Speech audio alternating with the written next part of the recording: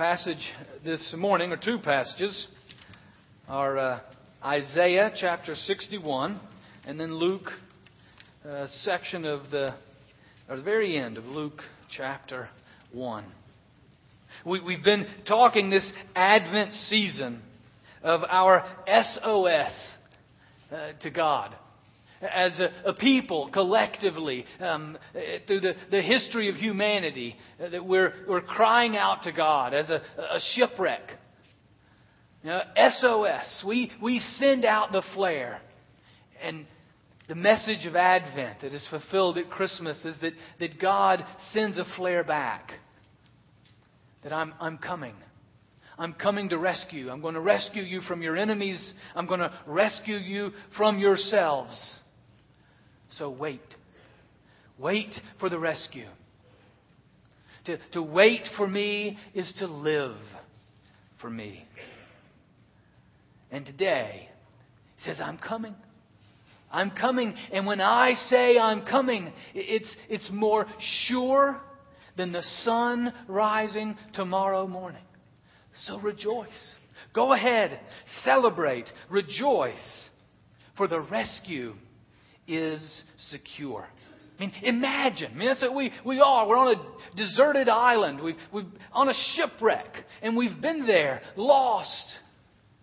And on the horizon, into the distance, we see a rescue ship coming. Can you imagine the party? The party in the Holy Ghost that would happen on the shore of that deserted island. That's the joy, the celebration that I want you to listen for as we read these two passages that call us, that speak to us, that lead us not only to receive that joy, but to share that joy with others. Let's pray.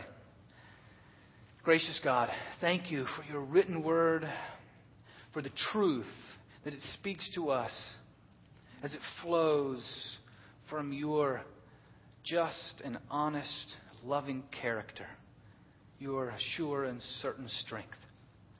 Speak to us. In the name of Jesus we pray. Amen. Isaiah 61, starting with verse 1. It'll be on the screen. It's also found on page 603 in your Pew Bible. Hear the word of the Lord. And again, these passages that we've read, and the other two passages we've already read also, are the lectionary passages for this third Sunday in Advent. The Spirit of the Lord is upon me, because the Lord has anointed me. He has sent me to bring good news to the oppressed, to bind up the brokenhearted, to proclaim liberty to the captives and release to the prisoners, to proclaim the year of the Lord's favor and the day of vengeance of our God, to comfort all who mourn, to provide for those who mourn in Zion, to give them a garland instead of ashes, the oil of gladness instead of mourning, the mantle of praise instead of a faint spirit. They will be called oaks of righteousness, the planting of the Lord, to display His glory. They shall build up the ancient ruins. They shall raise up the former devastations. They shall repair the ruined cities, the devastations of many generations. Strangers shall stand and feed your flocks. Foreigners shall till your land and dress your vines. But you shall be called priests of the Lord. You shall be named ministers of our God. You shall enjoy the wealth of the nations, and in their riches you shall glory. Because their shame was double and dishonor was proclaimed as their lot, therefore they shall possess a double portion. Everlasting joy shall be theirs. For I, the Lord, love justice. I hate robbery and wrongdoing. I will faithfully give them their recompense, and I will make an everlasting covenant with them. Their descendants shall be known among the nations, and their offspring among the peoples. All who see them shall acknowledge that they are a people whom the Lord has blessed. I will greatly rejoice in the Lord. My whole being shall exult in my God, for He has clothed me with the garments of salvation. He has covered me with the robe of righteousness. As a bridegroom decks himself with a garland, and as a bride adorns herself with her jewels. For as the earth brings forth its shoots, and as a garden causes what is sown in it to spring up, so the Lord God will cause righteousness and praise to spring up before all the nations. And then if you'll turn with me to page 831 in your pew Bible, or we'll turn to the screen, Luke chapter 1. And this is the Magnificat. This is Mary's song before Elizabeth after her reflection on God's request of her and God's act in her very womb, which continues the fulfilling of what we just read of the prophecy from Isaiah. And Mary said, "My soul magnifies the Lord, and my spirit rejoices in God my Savior. For He has looked with favor on the lowliness of His servant. Surely from now on all generations will call me blessed. For the Mighty One has done great things for me, and holy is His name. His mercy is for those who fear Him from generation to generation. He has shown strength with His arm. He has scattered the proud in the thoughts of their hearts.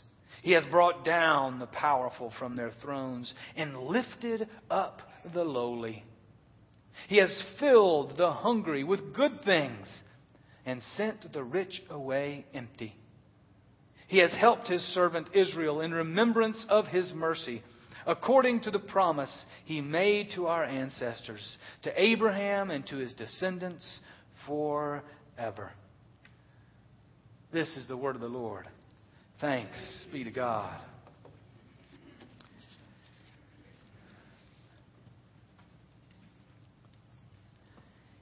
Israel in Isaiah's day and the prophecies of Isaiah that were written for them while they were to be under the captivity of the Babylonian government. After being in exile, after their whole city was to be destroyed, Isaiah's promises and call to them to a life of joy based on the promises of God. And Mary was the same. She was to live her life filled, her spirit rejoicing in God in that moment, in her submission to God's request and work within her. I always wonder, were there other women that said no to God? I always wonder. We don't know that. But Mary's act of submission, total submission to God in joy, based on the promises of God, not the reality of the present moment. They lived in that joy. And so are we called to live in that joy of the promises of God, not in the reality of the present moment. I was reminded of a story that Ray Bakke tells, one of my favorite Christian authors. One of his most famous books is that classic book called Urban Christian. But he tells the story of two Scots who were in fighting World War II. They were shot down over enemy lines. One was a professor from Glasgow, and the other was a Scottish chaplain. And the Germans captured them and put them into prison camps. And they separated the Americans and the Brits by a fence. And they put Mr. MacDonald, Dr. MacDonald, who was a professor from Glasgow later. That's how Bakke ran into him. They put him with the Americans. He must not have had any English accent. And they put the Scottish chaplain in with the Brits. And they would meet, MacDonald and his Scottish chaplain friend, every morning at the fence, just to talk. And they would talk in an ancient Gaelic dialect they both knew, but the Germans didn't understand. And what they would share often was the news of the day, because the Americans had somehow smuggled a shortwave radio into the barracks and were able to gather some of the news of the day. And so they would share it across the fence. And one day, MacDonald came to a Scottish friend and told him, the German High Command has surrendered. So the Scottish chaplain quickly, without being noticed, went back to the barracks, gathered all that he could. MacDonald stayed at the fence to hear a shout explode from the barracks. And it wasn't for 3 days that the guards heard the news. So for 3 days, the prisoners were walking with a new bounce in their step, smiling at the guards, greeting them, even petting the dogs in the prison camp, because they knew they had been released. They knew they were free, even though the gates were still locked. And 3 days later, when the guards heard the news and fled into the woods and left the gates unlocked, the men who'd really been freed 3 days walked out of the gates, living in joy. That's the picture that Isaiah and Mary point us to. That we live in that in-between time. We live in that time in between Jesus' first coming and His second coming, as we talked about last week. We know the shackles have been released. We know we are free. We can smile at the guards. We can nod at our captivities. We can even pet the dogs. Because we know we live in that everlasting joy. Rejoice. Rejoice. Whatever your brokenness, we have been made whole in Jesus Christ. Look with me at the first two verses of chapter 61 of the words of Isaiah. Look at who he's speaking to. He's calling out the rescue, the freedom that will be to those who are oppressed, to those who are brokenhearted, to those who are captives, to those who are prisoners. Harkens, this is probably what Jesus was referring to, not only in Luke chapter 4, where He quotes it directly, but even in the Beatitudes, where, remember what He says? Who are the blessed ones? The meek, the poor, those that mourn, those that are hunger and thirst for righteousness. That's why Jesus said, it's the sick that need a doctor. Those that are well don't need me. It's why Jesus says that God opposes the proud, but gives grace to the humble. One of the benefits of being in a prison camp is knowing that you need to be rescued. And what Isaiah is telling to us, and what Mary is telling us, is that when we are broken, when we recognize our sin, when we see the captivities of our lives, the prisons that we can put ourselves into, we're in just the right place, because it's then that we cry out for a rescue. And it's then that we're ready to receive the rescue that only Jesus can bring us. I think that's why Mary, it's an act of grace that Mary speaks about how God will bring down the powerful from their thrones and lift up the lowly. It's why that He will send the rich away empty. It's so that they'll see their need. They'll see their brokenness, and they'll cry out to God for help in order to receive that good news of deliverance. We must see that we are captive to the things of this world at times. That is our our challenge, our penchant, our struggle to be consumed with the things of this world instead of being consumed with the things of God. I mean, isn't Christmas season just a great illustration of that? We hurry, we get wrapped up, literally, in gifts and decorations and preparations, and we forget to invite Jesus into the kitchen. We forget to invite Jesus into all that's going on. It's so easy. We can forget the core of this good news that we can be healed. We can be bound up. We can receive that liberty and release today. The acceptance of God, His favor is ours today. It is His grace. It is based on His independent choice to love us. Not based on anything that we do or that we are. That is grace. And that is the response of joy. It is simply to receive. I don't know how I mess up Christmas so much. You know, that I forget just how to receive. I've been trained that way because we always, as a family, we always had gifts in a closet with no name on them. You know what they were for? They were for the people that came by that give us a gift that we didn't think about in order to give them a gift. You know how hard it is just to receive? How come we can't just say thank you and celebrate the gift that we receive without thinking we got to give back to them in order to sort of even the scales or something?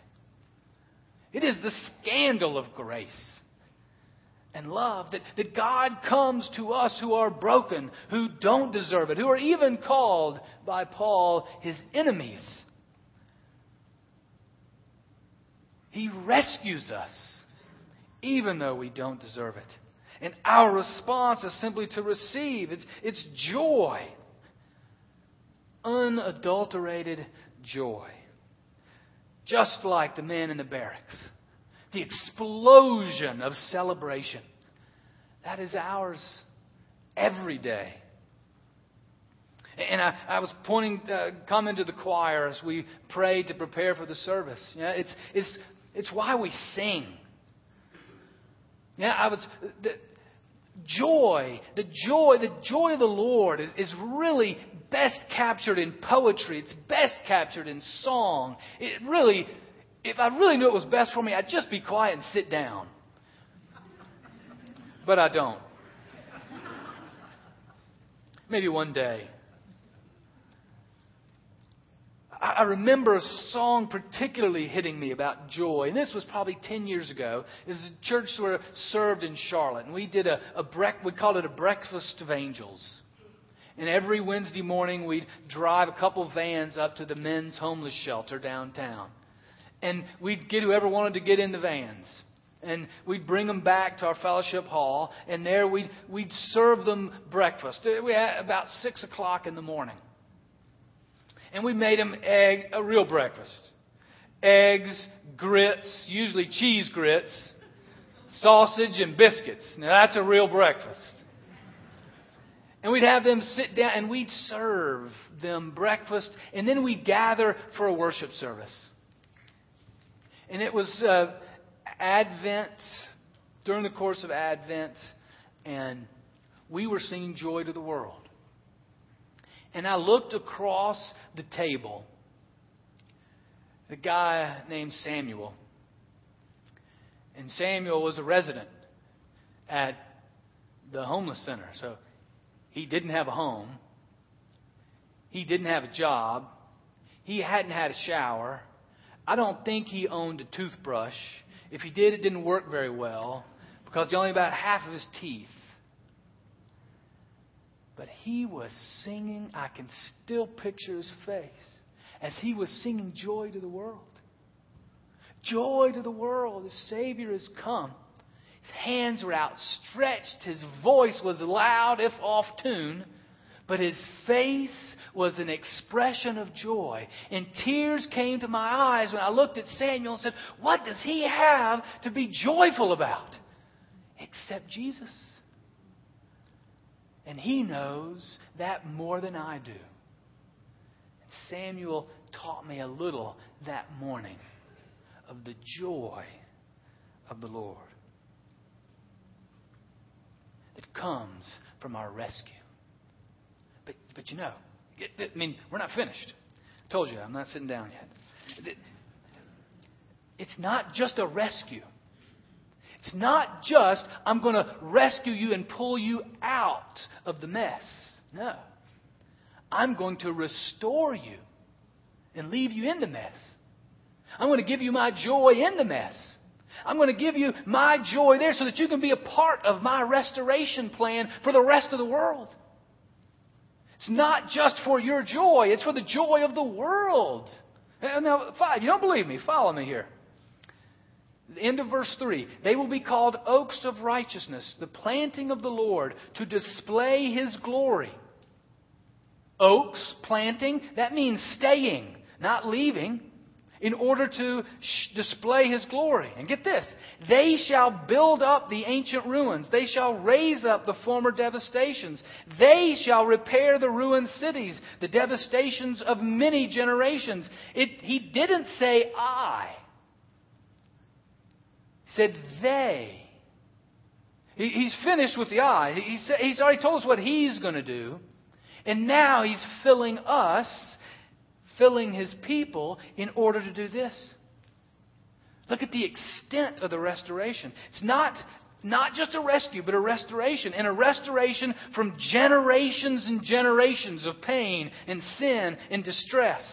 He's going to repair the ancient ruins. Those places that have been deserted for generations. So it does not matter from where you come. It does not matter just how deep the mess is that you are in.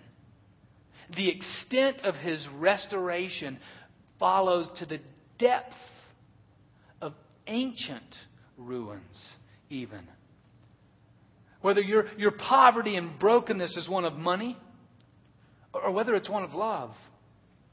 Whether it's one of health, or whether it's one of faith. Or if your poverty, your brokenness, even is a poverty of joy.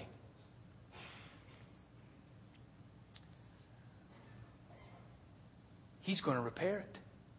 He's going to restore it. And He's going to use you and me to then extend that restoration to others. To extend that restoration even to the neighborhood of College Hill. Where burglaries are continuing to rise. Businesses are continuing to shut down. He's going to continue that restoration even to the city of Cincinnati. Where if you look in the paper this morning, you'll see the issues of poverty and race continue to be a challenge for our city and community. He's going to extend through us, through the joy that He gives to us. He's going to enable us to carry out this restoration project, to share His joy all around the world. And nobody can take it away. Verse 5, strangers shall stand and feed your flocks. Foreigners shall till your land and dress your vines. The strangers and the foreigners are the very ones who captured Israel and took them into exile. They're the very ones who have oppressed them. They said they're not going to take it away. So it doesn't matter for you. Whoever has oppressed you, abused you, beat you, impoverished you, made you a captive, they can't take the joy away of the Lord that is in your heart. And they can't take the work of the Lord to use you to restore others into that same joy. Because get this. This is the kicker for me. Verse 6. But you shall be called priests of the Lord. You shall be named ministers of our God. You shall enjoy the wealth of the nations, and in their riches you shall glory. This is the priesthood of all believers, that famous Reformed doctrine preached by Isaiah hundreds and hundreds of years before Luther or Calvin ever voiced it. We will be priests. You know that Levitical priesthood that's in the Old Testament, or they went before God on behalf of others? That's who we are. The joy of the Lord has been given to us. We have been restored so that now we participate in restoring others and sharing that joy with others. We are those priests. We are those ministers. We are the servants. That's the other word for minister here. It really means servant. We are the servants of God, the servants of the world. See how this? See where our vision statement comes from? Connecting, serving, and celebrating. I mean, why it flows from this passage. I mean, we connect with God. We reconcile with God. We connect with one another. We serve then His world, and we celebrate His joy throughout. That joy, no one can take it away. Matter of fact, we can't even take it away from ourselves. And then the great pleasure we get of giving that joy to others. Verse 7. Because their shame was double and dishonor was proclaimed as their lot, therefore they shall possess a double portion. Everlasting joy shall be theirs. That joy in the Lord can never be taken away. And we receive a double portion. Why do you receive a double portion? In order to give it away. Each of us receive a double portion of the joy we need in order for that joy to be shared with others. And if you're saying, I really like that idea, that makes sense, but no way, not me. Well, that's why I read Mary. That's why I read Luke. Because that would have been a great option for Mary to say. I'm just a no-name teenager. Nobody knows me. I don't have anything to bring to this. What do you mean, God, that you're choosing me to carry your Son who is going to bring the restoration of the world? She is a nobody. When we see that, we know the story. She didn't even have a place to give birth to her child. She had nothing. And yet, she was the one chosen and filled with joy and truly delivered the joy of the world. We have that same privilege. We have that same joy. I mean, it is why Christmas and gifts fit so well together. We have been given that gift from the Lord, and now we give it to one another. I wonder, as I reflected on this, I looked at this basic principle that it's just we've been blessed to be a blessing. We've been saved for service. I mean, it's one of those mantras that we hear over and over again throughout the years, but it's so powerful at Christmas. But I wonder, with whom are we sharing our joy? Maybe a first question is, are we living in joy? Are we living in that joy? What's robbing us from that joy? But I don't want us to hang there. I want us to really pursue, with whom are we sharing our joy? That'll make us ask where our joy is. Where are we sharing that joy? Where are we giving that joy away to others? I mean, the world needs it. Just read the front page. The world needs it. And we've been given it. So where are we sharing that joy? Where are we giving it away? That's the question.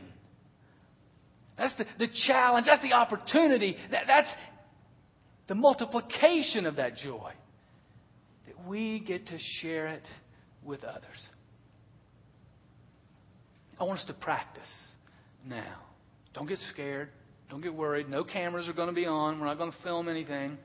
We've done this before. But I want you to share. Get in a group of 3 or 4, just where you are. Go ahead. If that really isn't your bag, you can groan now.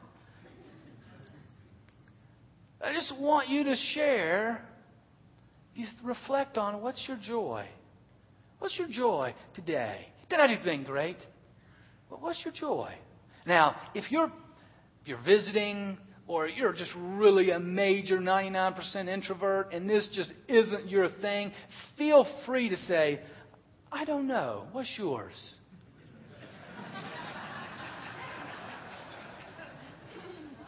Jesus never forced himself on anyone, and he's the one that I follow. So I don't want to force you either. But invite. Just knock on the door. So I invite you to share that joy with one another. And it's nothing grand or great. It can be just simple. And as I reflected on this just this morning, I get here early on Sunday mornings, and Boris lives in an apartment next to Christ Community right there on Salvis, and he's got 3 dogs. And I mean, these dogs' chests are as broad as mine. And he walks those dogs without a leash early in the morning. And I see him regularly. And I drove up this morning, and he was in the parking lot. Hello, Father. That's what he calls me. Hello, Father. How are you, Father? Fine, Boris. How are you? As I look at the dogs to be sure they're not going to... One of them turns to the car and starts chasing after it. And I'm like, this dog's going to take the tire out. To which then Boris yells at him in Yiddish or Russian or I don't know what language he speaks. The dog's smart. I mean, he knows that language. And stops. Dog stops and just comes back to him and then goes and they walk off. And just that simple, I go, what a joy that is to encounter the world, Boris and his 3 dogs, regularly on a Sunday morning. And just their freedom and their pleasure of a master and his dogs enjoying one another. And that brought a smile to my face and a chuckle to my soul. A simple way of seeing joy. All right, let's take a few minutes. Just share your joy with one another. And then in a minute, I'll start praying. Ready? Go.